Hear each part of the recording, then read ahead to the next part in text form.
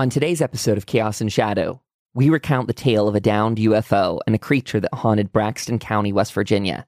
Today, we talk about the Flatwoods Monster and the strange occurrence that surrounded this case.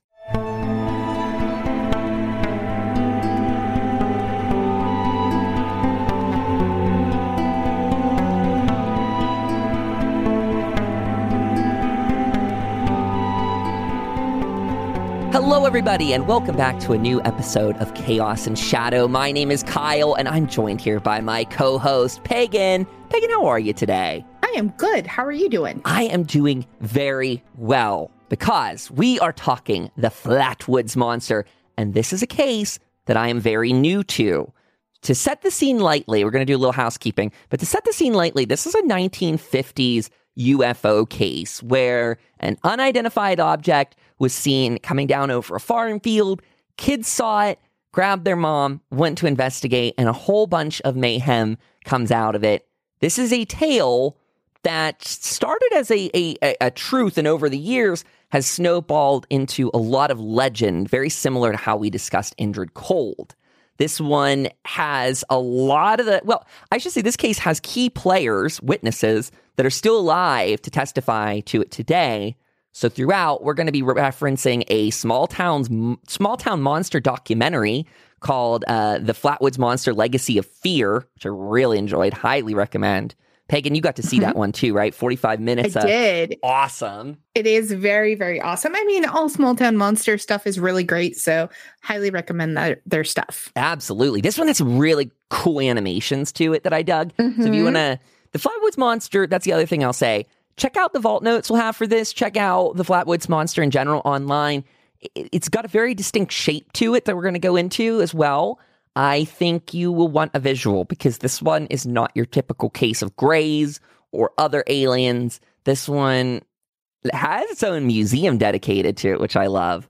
But before we get into all of that goodness, the housekeeping I mentioned, I want to shout out Zombrie right off the top. Zombrie helped us put together the vault notes for today's episode. She brought together a lot of the research. Pagan took that research, combined it together, and is making wonderful notes out of it that will include photos and further investigation points that you can use to dive deeper into it, including our research. This case does have a couple outcroppings of sightings that we're not going to include in all this, but they're interesting enough to dive into. That being said, Pagan, we also have our volunteer program, which has been a massive success. Again, Zombrie being part of that. So if you're interested, revelatornetwork.com/volunteer. That is also kind of breaking off and splintering off into us creating an ESP group, which we're going to talk about a lot more towards the end. I don't want to belabor the point now. But if you're interested in exploring kind of the astral plane, if you're interested in exploring like higher consciousness, even like we're kind of going both a combination of the mystical and the scientific.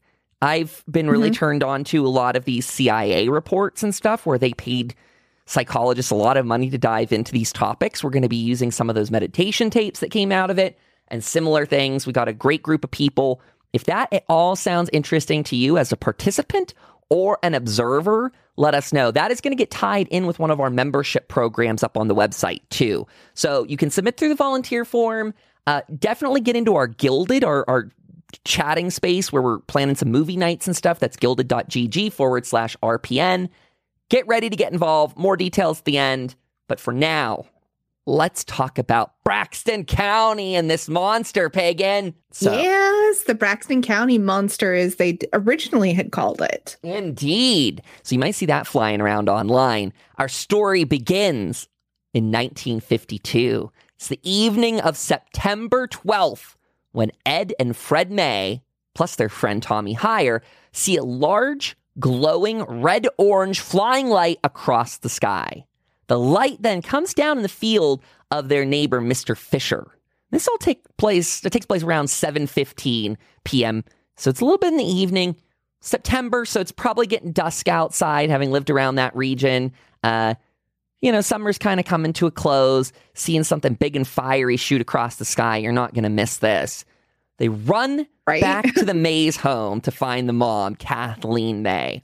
After giving her the story, like a true trooper, she decides she's going to join them in this endeavor of finding whatever has crashed. I don't know if you agree or not, Pagan, but that investigative vibe reminds me a lot of what we talked about with the Exeter incident and such up on the northeastern coast of the United States, because that was around New Hampshire, I believe. They were all trying to like spot the thing, hide from it, dive into ditches. It felt very like small town. Well, it sounds very small town monsters, to use the name of our friend's thing. Yeah, it's that vibe of running around chasing a mystery through the woods. I also have to give Kathleen a total wonderful shout out as a mom, because I don't know how many moms, if you went in and told them this story, how many moms would actually grab, the kids and be like, well, yeah, let's go check it out. Right. Not many. My mother wouldn't. My mother would be like, no, you stay home. We're not going there. Right. And more than that, it's not just the crew, the four of them. So, right, we got Kathleen, the mom, we got Ed and Fred, her children, and we got Tommy Heyer. Then we pick up Neil Nunley and Ronnie Shaver, other kids in the area. And these guys are about 10 to 14 years old. There's some photos with the group there. They also grab West Virginia National Guardsman Eugene Lemon, who I think around the time, he was probably around like 18-ish, maybe early 20s. He was involved and got ready to go out with this group. We're going to see a little bit more National Guard activity around the corner. But they also take the town dog with them, the community dog. The group reaches this top of the hill where Nunley recounts saying they saw a pulsing red light, where Lemon then aimed the flashlight in a direction where he momentarily saw a tall, quote, man-like figure with a round red face surrounded by a pointed hood-like shape. So again, man-like figure, red face surrounded by a hood-like shape. Pagan, kind of reminds me of like a teardrop or maybe even a leaf, huh? Yeah, it's in the imagery that I've seen of it, it looks like a combination between a humanoid and a plant. It's kind of bizarre. It's also reported to have a putrid odor that comes out around that area. So that's just something we've seen that before in cases where people have mentioned a smell. This one being in such proximity to this creature is very interesting, because that causes people to claim some illness comes about. Right off the bat, we'll just cut down a myth where there's a statement that the town dog that went with them died. Small Town Monsters speaks with Ed and Fred May. That is not what happened, per their words. They say that is fabrication. As well, they warn that some of the sickness that accompanied it can be fabrication as well. Also, that the green eyes that get attributed to it later, also just for the sake of selling papers. As I mentioned off the top, this case is one that has really grown into the legends category, where, very similar to Indrid Cold, it starts as an encounter between a couple people and an entity they don't know. By the time the newspaper gets it, it is turned into a monster, effectively. Mm-hmm. The newspapers are very good at turning normal, well, I wouldn't say normal, but non-frightening or non-threatening situations that may not actually have been terrible situations into something that was incredibly awful. Well said. And, we see that a lot with the Indrid Cold case, where there were rumors that he ended up becoming the Smiling Man, and he had ulterior motives as the legend went on. And, if you read the book, that's not the case.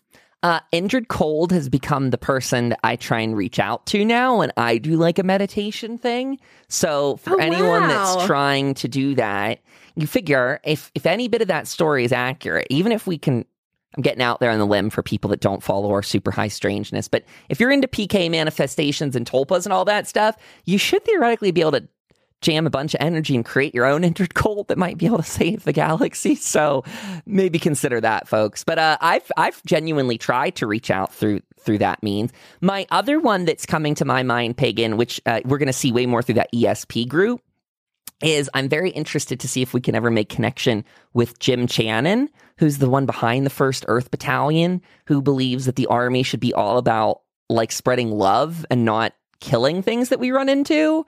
So he's the one that pioneered that ESP group that we're going about. He just passed away about 3 years ago. I think maybe 2017, 2018 window.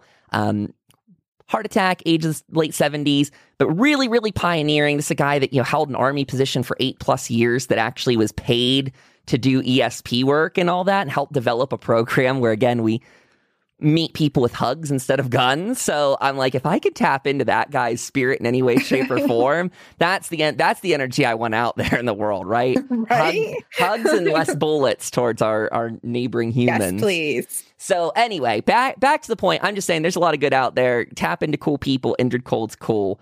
This monster, though, again, gets this scary report. So Kathleen May also describes it as having these small claw-like hands, clothing like folds to it, so it's got this like flowing gown almost. It's reported as hovering, because some say that it hovered as high as like 15 feet into the trees. They said the head resembled that of an ace of spades. And beyond that, there becomes a slight color variation that gets introduced. So Kathleen says the monster is green in color, but then, like we said a minute ago, we had Eugene Lemon saying that it was Eugene the one that, let me check my notes here a second ago. I think he was the one that attributed some of it to being red-faced. Yeah. Oh, was that? Yeah, Lemon said it had a red face. So we got green, we got red. We're getting a little bit of a confusion right off the bat. Others say that it was described as having a shiny metallic black look. According to the witnesses, though, after merely a few seconds of seeing the creature, it seemed to notice them and began its gliding towards them while making a hissing sound. I bet you that's where a lot of that fear comes into play. Is we as humans do not like when things hiss and come our direction in the night. Let's see what else. Yeah, continue, please. I was going to say, with the hissing, though, this creature is obviously not of our world. Maybe that's the only way it knows how to communicate. Maybe that's its cry for help. It's one of those things that the more we study these otherworldly creatures and the more we learn about them, the more I really kind of am reaching out to that whole, perhaps, yes, there's not all of them out there that are, coming here with good intentions, but at the same time, there's so many others that seem to be reaching out with good intentions. And I don't know if the Flatwoods Monster was actually mean. Maybe it just needed help. I would. So again, 1st Battalion thing I was just watching, they bring up a point that's not original, but it is one that always comes to mind, which is if these aliens really did want to harm us with the technology they have, it would seem like they have a no-brainer, right? From what we hear, if they can run circles around our military, then by all accounts, they could just blast us out of existence if that was their intent. This story is stoked with Korean War paranoia, similar to the Battle of Los Angeles that you and I brought up in a show not long ago. That put everyone on a hair trigger, so they were, as local, militia groups, military facets, all that on the coast, were really quick to fire at whatever was in the sky, not even having confirmation of it. Now we're talking we're talking West Virginia, too, that has a history of things. It's hard to even summarize. Aerial phenomena. We've talked about that Native Americans, apparently, I always worry how much of this gets corrupted in the colonialism lore, but we hear accounts that Native Americans were already shy of the West Virginia area due to curses and things that made that land not super pleasant. You combine all of this together. This is before the Mothman case, just so for people that are interested in that one. We are not far from Mothman. However, we are, what are we at, 52 right now? And the Silver Bridge is in 67 is the collapse. So we are a little over a decade plus between those events. However, the lights in the sky are happening all the time. That's a phenomenon we still hear about today. Yeah. So these people are a bit primed, like I said, between the war and between the creepiness of the local area already. They are primed to maybe believe that whatever's coming down is hostile. As I mentioned briefly, we as humans are also really trained that when things are hissing at us, that's really scary, just by Earth standards. Because even your friendly cat, if your cat's hissing at you, you're probably going to be bleeding in the next couple seconds from experience. Even if you're just trying to say hi and they're pissy. So it makes me wonder. It makes me feel like that in the night would have really set them off. Mm-hmm.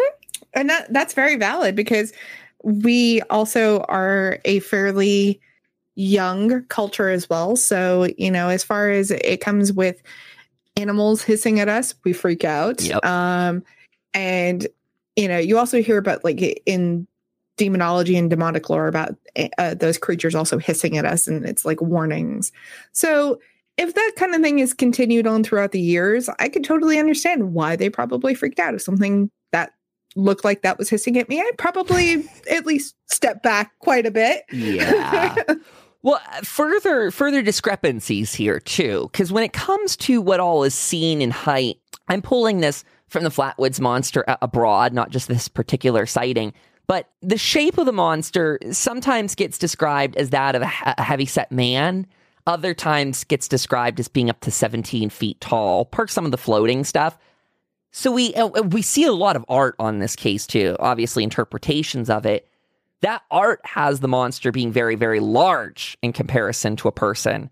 One of these pieces of art is notoriously famous. We'll get to that in just a second, but one of these pieces of art that set it all off was actually revealed right around Kathleen May and Eugene Lemon. So to close up the night itself, understandably terrified, Eugene Lemon drops his flashlight. The group begins to flee. They smell that pungent mist sort of thing. Several of them had their nausea bouts later.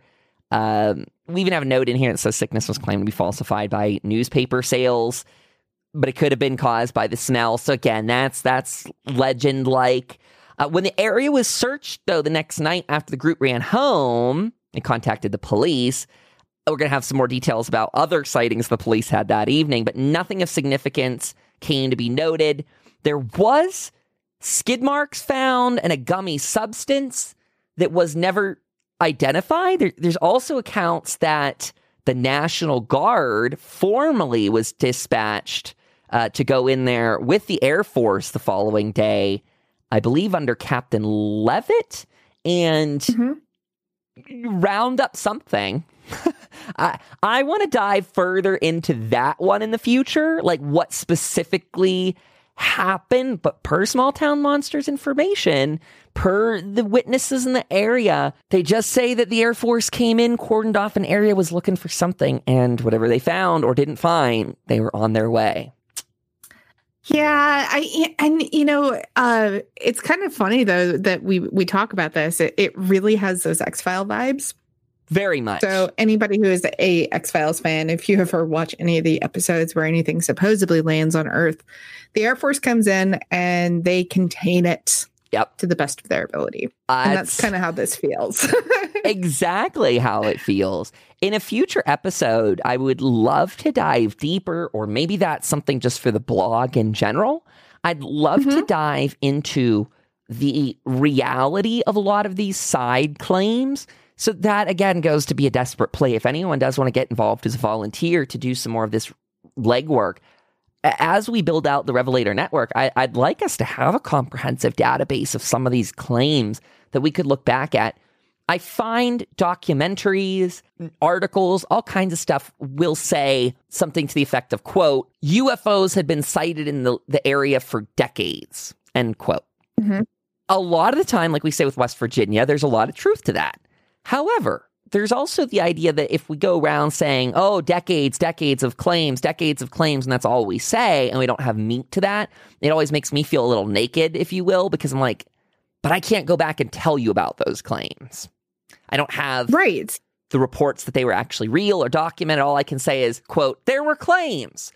So that's where I say I'd love to get in on that more, Pagan. I don't know about you, but collecting that information, let's do it. It would be great to actually be able to do that. And then, to see how many of those claims overlap with other nearby areas. We saw that in our previous episodes, when we looked at the Northeast, a lot of the claims seem to overlap.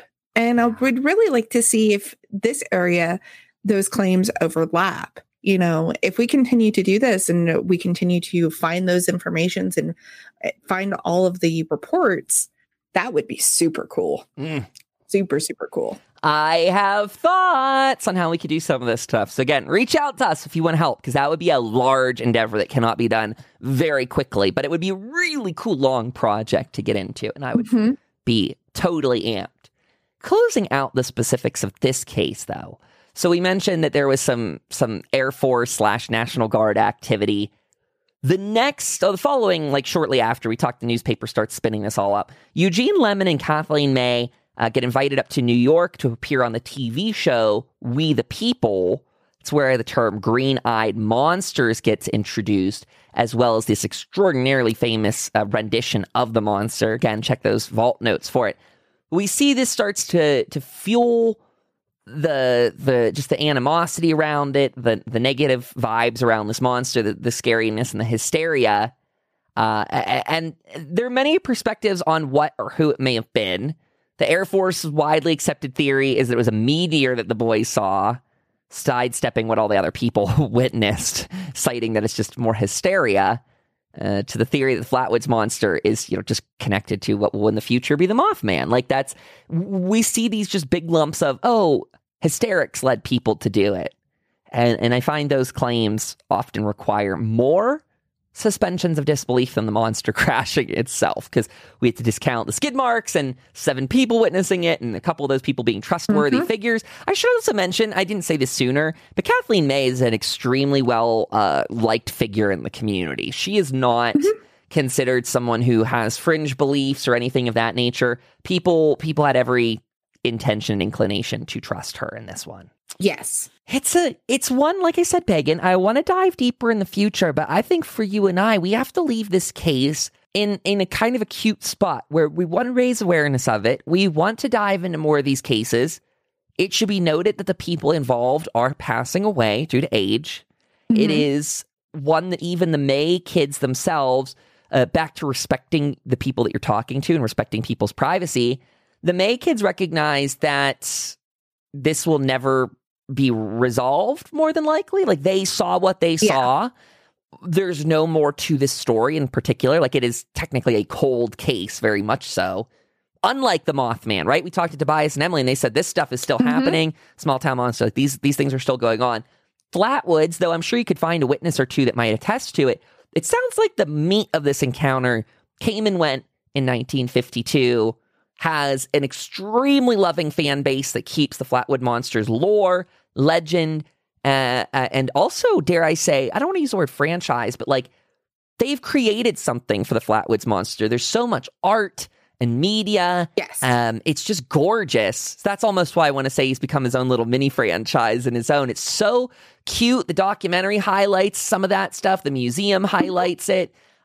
We'll probably highlight a little bit of that here and there. What do you think, Pagan? This was just a heck of a cute case, and I would love to visit this museum someday. I would too. And I love that this kind of now folklore, that's what it's become, has continued to be a point of keeping a community alive. If it probably wasn't for the Flatwoods Monster, this probably itty bitty little town would just kind of have faded into obscurity.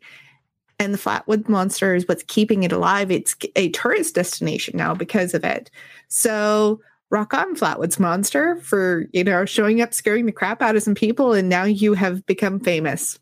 Congratulations. I would completely agree. We got the same going on with Champ that we talked about before. Champ is one that got loved by the community up near Lake Champlain. Or in Lake Champlain. So Champ's up there rocking it, being mascots for teams. Seems like the Flatwood Monster is also holding it down in West Virginia. I love, like you said, these small town monsters save communities a lot of the time. It's what I think keeps Point Pleasant bumping as well. I just saw a friend that safely went out there after getting his vaccine, all COVID masked up and stuff, and he did the little tour of what he could outside with Point Pleasant. Left an offering at the little Mothman statue, and I really dig it. So take care. Awesome. Take care of our stuff that's out there, folks. Take care of our monuments to all of them.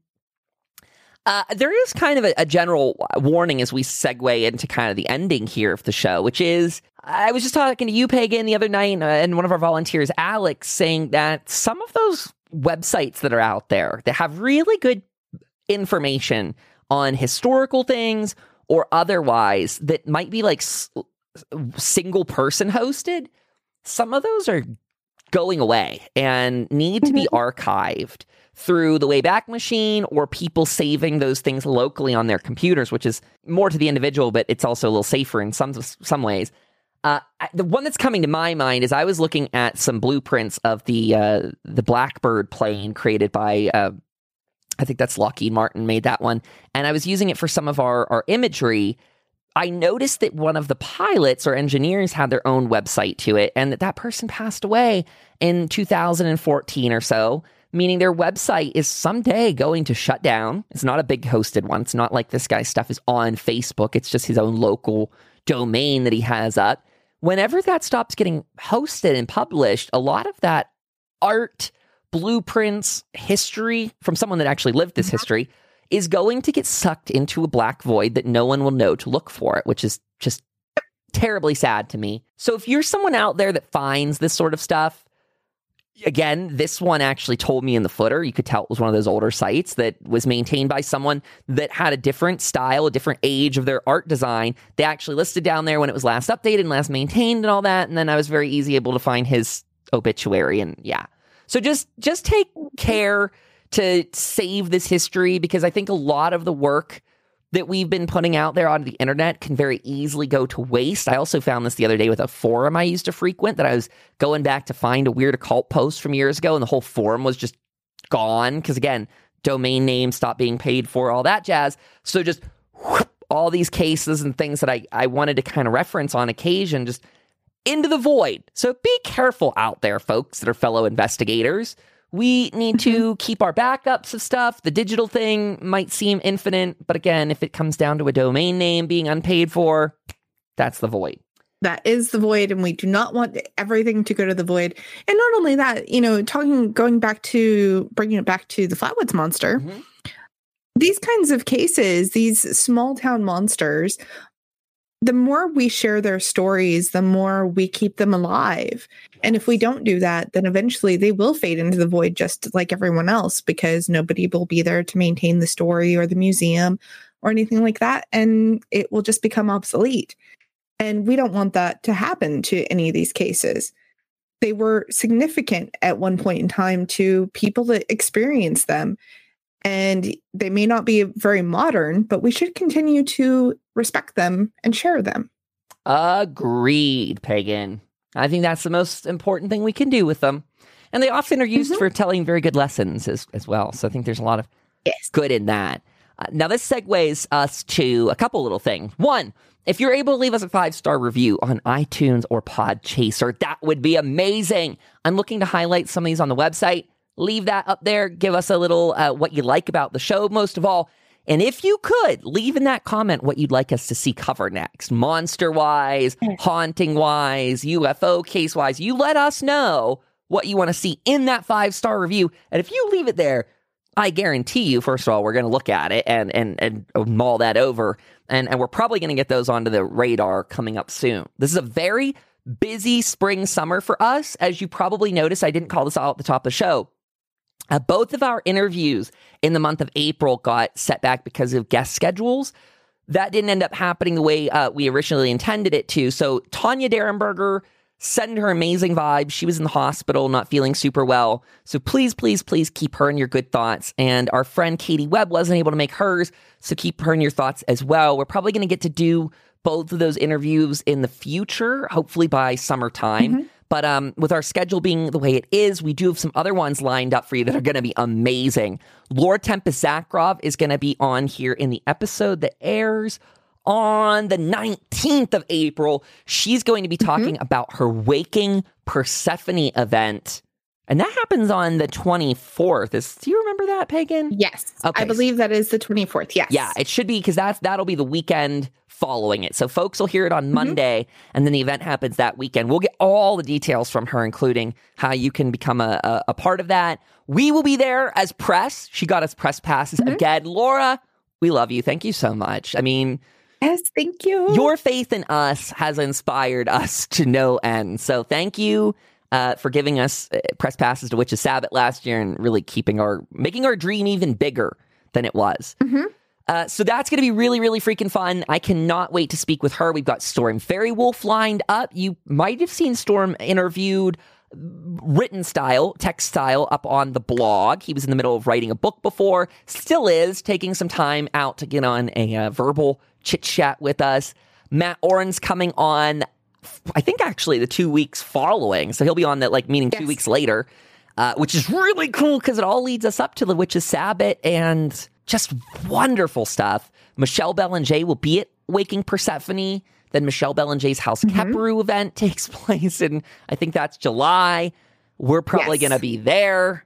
Details coming on that. Are you keeping up, folks? Because I'm barely keeping up. We're barely keeping up. This is why we write everything down. We have a very detailed calendar and all that. We have a lot of people in the wings that you guys are going to get to hear from, and it's going to be amazing. And as we continue to do these events, there's going to be a lot more people, hopefully, waiting in the wings to do interviews with us. So lots. Keep your ear holes open, I guess. Yeah.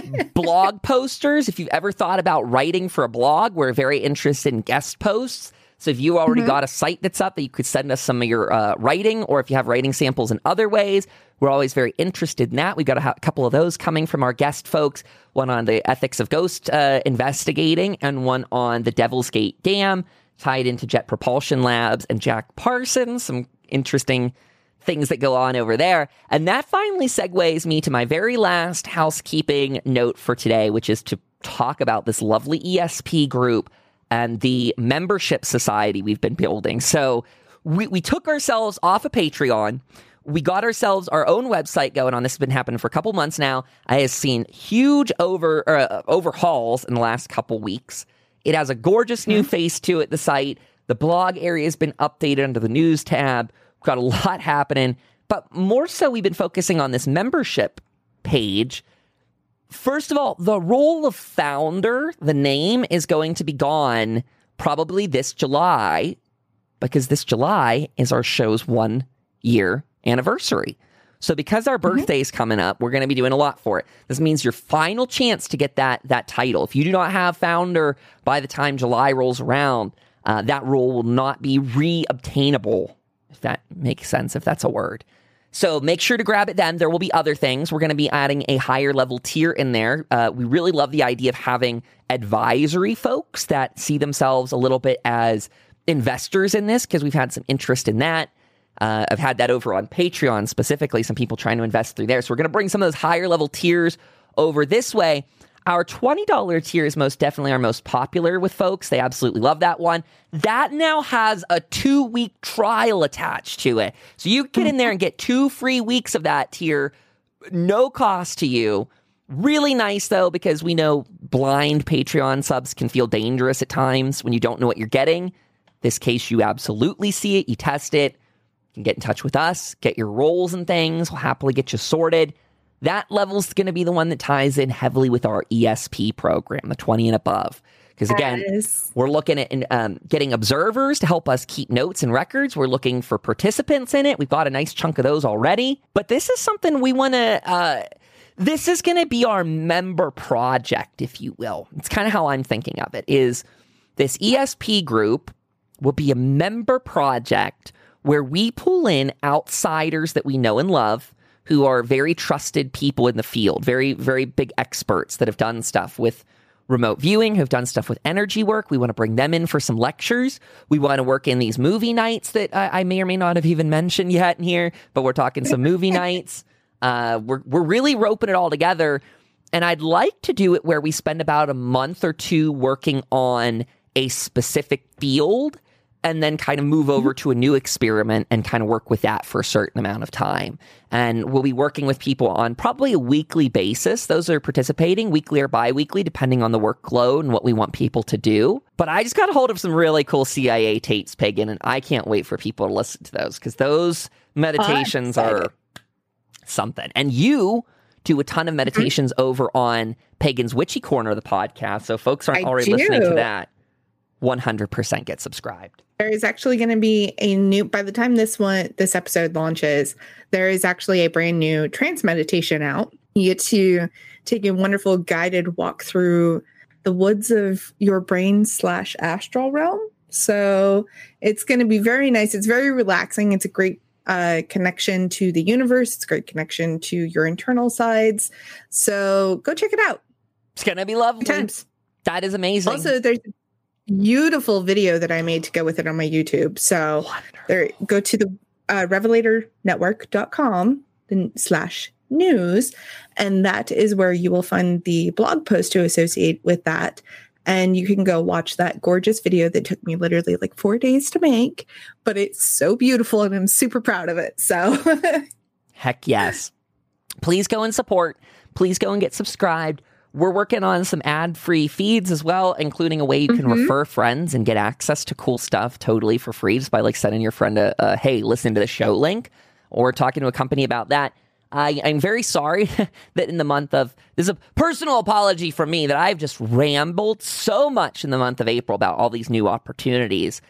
However, it is the time for that. We are just sitting on this powder keg of awesomeness. So many things are just waiting to explode and give us the best opportunities. Again, between the tons of invites to people's cons and conventions and just all that different awesomeness there. We've got the people that are going above and beyond in the volunteer group, bringing in all these different concepts and different strengths to the table. Thank you from the bottom of my heart to them.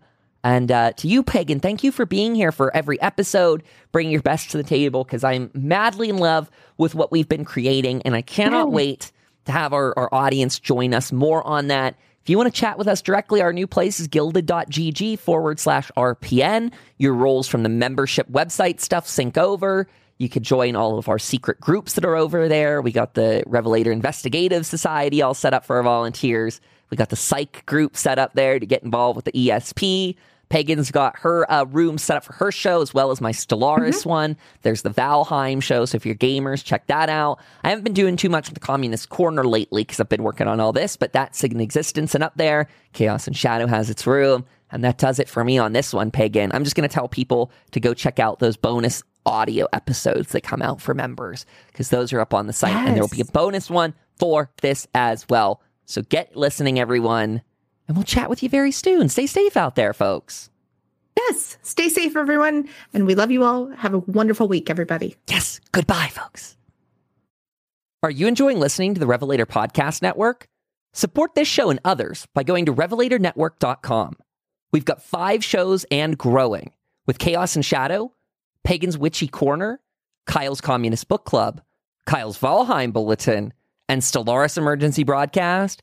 We've got something covered for the occult lovers, the gamers, and soon to be many, many more.